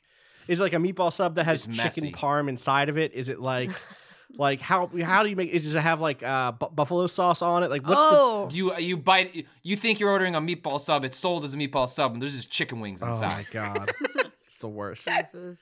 and they're not boneless. Ew. Oh The god. bones are there. Wow. you got a It's surprise just, in there. it's a meatball, and it's got the meatball. It's got the spaghetti sauce, the bone marinara sauce. sauce on there, Yeah. and there's just chicken wings in there. With bone? Meat bone. the bone. Meat Oh, bone. meat bone. Meat bone sub. Oh, yeah. Thanks, I hate Meat it. bone sub. Oh, Gross. Natalie, save us. Mine would be on some fresh Italian roll. Mhm. You gotta give me mustard. You Gotta gotta have give some me mustard. some sun-dried tomato mayo. Mhm. Oh. You gotta give me shredded lettuce. Mhm. pickles, pepperoncinis, Mm. spicy mustard too, yellow and spicy. Wow. Whoa. Oil, vinegar. Gotta have it. I'm just building a sandwich from Bay Cities in LA. If you live Don't in worry. LA, I'm you know about what to it take is. everybody to Wawa, so don't even worry about it. Swiss cheese, Swiss cheese is great. pepper jack cheese, vegetarian veggie bacon, Oh yeah. Oh yeah. crispy. Like the shiitake kind. Oh damn, that would be nice. Maybe some of those crumbled on top. Mm. What else? I think that's about it. Sounds Okay. good as hell. It does sound good as hell. It's in fact, it's very close to what I was going to give, except with like meat, with like a honey turkey and like Yeah, if there was like Sweet and hot some peppers some and deli stuff like that. tofurkey slices, throw that throw on that there. on there. Okay, so instead of doing that though, I'm gonna go messy like Patrick, because that's you've given me like the vegetarian version of what my Wawa order is basically like Okay. 100%. Wawa is like a sub shop and convenience store and gas station in New Jersey. That's fantastic. I wish they were in New York. It's like 7-Eleven plus Subway, right? Yeah, except like better than either of them by Yeah. far, Yeah. by far, Wow. by far. 7-Eleven and It's like a Subway can Sheetz, fuck right? off. It's like a Sheetz. Yeah. I've never had a Sheetz, so I'm not here to disparage the name of Sheetz, whereas I've had everything in a 7-Eleven. I've had everything inside Right. of a Subway. Not everything, but, you know, I've had Enough. enough to make a judgment call. Wawa, way better than either. Yeah. Sheetz, shout-outs. Good luck. Yeah, I know it's Justin good. McElroy does the whole thing. He just runs Sheetz, the company. No, Right. that's so instead, I'm going to go the other way, which is like a basic but very messy sandwich also, like Patrick, which is, you've heard of a cheesesteak. Yeah. Get rid of the cheese and replace it with literally just A1 steak sauce. Oh hell yeah! It is just a sub, like it is just like a hero with just steak and A1 steak sauce. And that Damn. is it. And then you Steak have to bread get it with like sauce. a cherry Coke or like a black cherry, like a Stewart's black cherry. That's what I'm talking about. Yes. Black cherry, Hell black yeah. Cherry, soda. what's good. That's it. That is the Austin. That is it. There's like no like curly fries have to come with it. It's like a meal. It's like Yeah, it's yeah. curly fries. There's Combination. an A1 steak sub, no cheese. No, I like cheese, not on No, this one. that's- And a black cherry soda. Would you take a side of melted cheese to dip into? I would allow it. Okay. I would. You could ask for 50 cents Okay. extra on the side. Okay. Right. You know what I mean? But What it's- you get for free is more A1 steak sauce to dip into. Did I ever tell you about the time I went to a diner once? Oh my god. I went to so it's basically what I've just described is a French dip, but with instead of au jus, it's A1, right? I once went to a diner at like 2 a.m. with a friend of mine who was living in California, flew out to Jersey to like hang out that weekend. We went to a diner at 2 a.m. and I ordered a French dip sandwich. And instead of bringing out au jus, like the gravy to dip it in, they brought out maple syrup. And I Yes. did not realize Oh. until Yes. I took my first bite. Yes. And I was like, damn, this is all right. Yes. I was like, wow, this is actually okay. I've never ordered it again. I never will order it again. But that's the Austin Walker. There's the Austin. Right. You also get the Austin Walker, which is a French dip you dip in maple syrup. Damn. And I told the waitress at the end of the meal, and she said that didn't happen. She was like, no, I when didn't. there was no maple gaslit syrup you. left, Well, no, there was still maple syrup left. and you're like, check it I'm out. gonna check it out. She's like, no, that's French dip. And I was like, that's all Jew. I was like, all right, I'll leave you the tip. I gotta go. I can't get into this argument with you. It's 3 a.m. You didn't ask her to taste it, No. or like look at it. Like if you just poured it out. She's like, I brought you au jus. Like she was trying to basically say like I switched it or something. okay. It was, yeah, uh-huh. Alright. I was like, I'm not taking your tip away. This isn't like I think she thought I was trying to find a way to like, Get the thing off 'cause the it's menu. 3 a.m. and people do that. and at they 3 do a.m. that, but that's Yeah. not what I was doing. I ate the sandwich. Yeah. Anyway, Not trying to get Damn. freebies out I'm here. not trying to get freebies. That was to Zaruba for the great question. Again, if you have questions, you can send them into gamingadvice.com. As always, we want to shout out Bowen for letting us use the track Miss You off the EP Pale Machine. Find out more about that. Waypoint.zone/BOEN. Patrick, where can people find you? At Patrick How Plummer. about you, Danielle? At Danielle R.I. Natalie Watson. At Natalie Watson. How about you, Kato? At @A_Kato_appears. As always, you can find me at twitter.com/Austin_Walker. You can find the show and everything we do, twitter.com/Waypoint. Facebook.com/Waypoint. I don't know why I'm up here now. I'm up here now. Whoa. Mickey's here. All right. Mickey's here. God, I'm just gonna Kingdom watch. Hearts. I'm just gonna watch all the Kingdom Hearts stuff for the rest of my life. That's what's gonna happen. I'm playing Resident Evil 2 and watching Kingdom Hearts until I fucking die. Is there anything else? Waypoint.vice.com. Waypoint.vice.com. Discourse.zone. You already know Shout what it outs is. to Bowen. Shout outs. We did that bit already. Did Tune you? in for our Kingdom Hearts thing. If you still have Kingdom Hearts like questions or feelings, you can send those in also to gaming@vice.com. Or wait, are they sending them just to you, Patrick? Who's getting your What? Kingdom Hearts letters? Where are those going? Your inbox or Oh, gaming? Well, those have all been going to my email just because that's what I mistakenly put in. Great. Aw. So I have- Patrick Klepek. now have what's the count? Let's Do you have a see. special Da-da. label for it? You have a box? Yeah, I have. Yeah, they're just dumb. Yeah, so I have 130 emails and counting. God. Wow. They're not going to waste. As I mentioned, as is mentioned on the Kingdom Hearts podcast, they will be used both in the podcast and in some sort of article on the Keep site sending. to some degree. Last thing. Keep them coming. If you haven't yet, go subscribe to Be Good and Rewatch It over on your iTunes or your Google Play or wherever. It's not in this feed anymore. So you want to hear us talk about Glass this week? That's a thing you could do.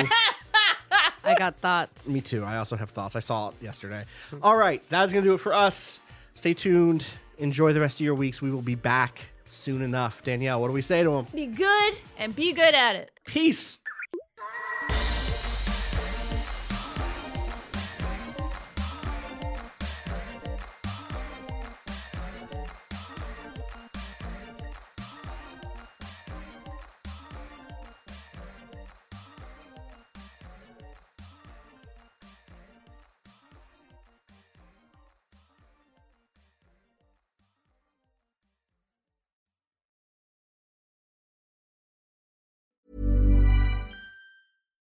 Hi, I'm Daniel, founder of Pretty Litter. Cats and cat owners deserve better than any old-fashioned litter. That's why I teamed up with scientists and veterinarians to create Pretty Litter. Its innovative crystal formula has superior odor control and weighs up to 80% less than clay litter.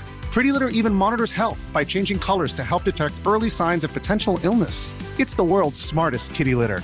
Go to prettylitter.com and use code ACAST for 20% off your first order and a free cat toy. Terms and conditions apply. See site for details.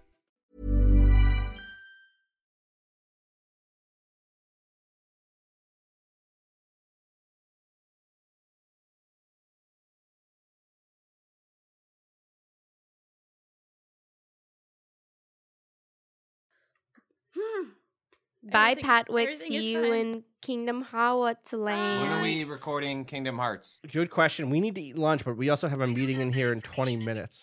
We have a meeting in here? Why was the thing just yelling at me? That was my. For some reason, my watch No, decided. me and Hi, Tato Siri. picked up on Hey, Kingdom Hearts. Siri. Why don't we play Kingdom Hearts together? I want to go to Toy Story Land. All right, I'm booking this We'll out. figure it out on your end. I'm open for the afternoon. Just let me Okay, know. waypoint recording. All right, sounds good. All right. Peace. 25? Wow. Did we get 25? Damn, the speed. Can't surprise me. I I'm also always like ready. the double clap on this side. Yeah, I didn't Tato know. has a choice. Yeah. Whichever one you like better. Patrick, can I have a count? This is tomorrow. This goes up tomorrow, right? Is this what we're doing? Yeah, Kingdom Hearts Today's is today Kingdom is what we Hearts. said. Yeah. Tomorrow. Okay. Yeah. Can I Sure. get a count? Yeah. Yeah. Okay. Yeah. 3, 2,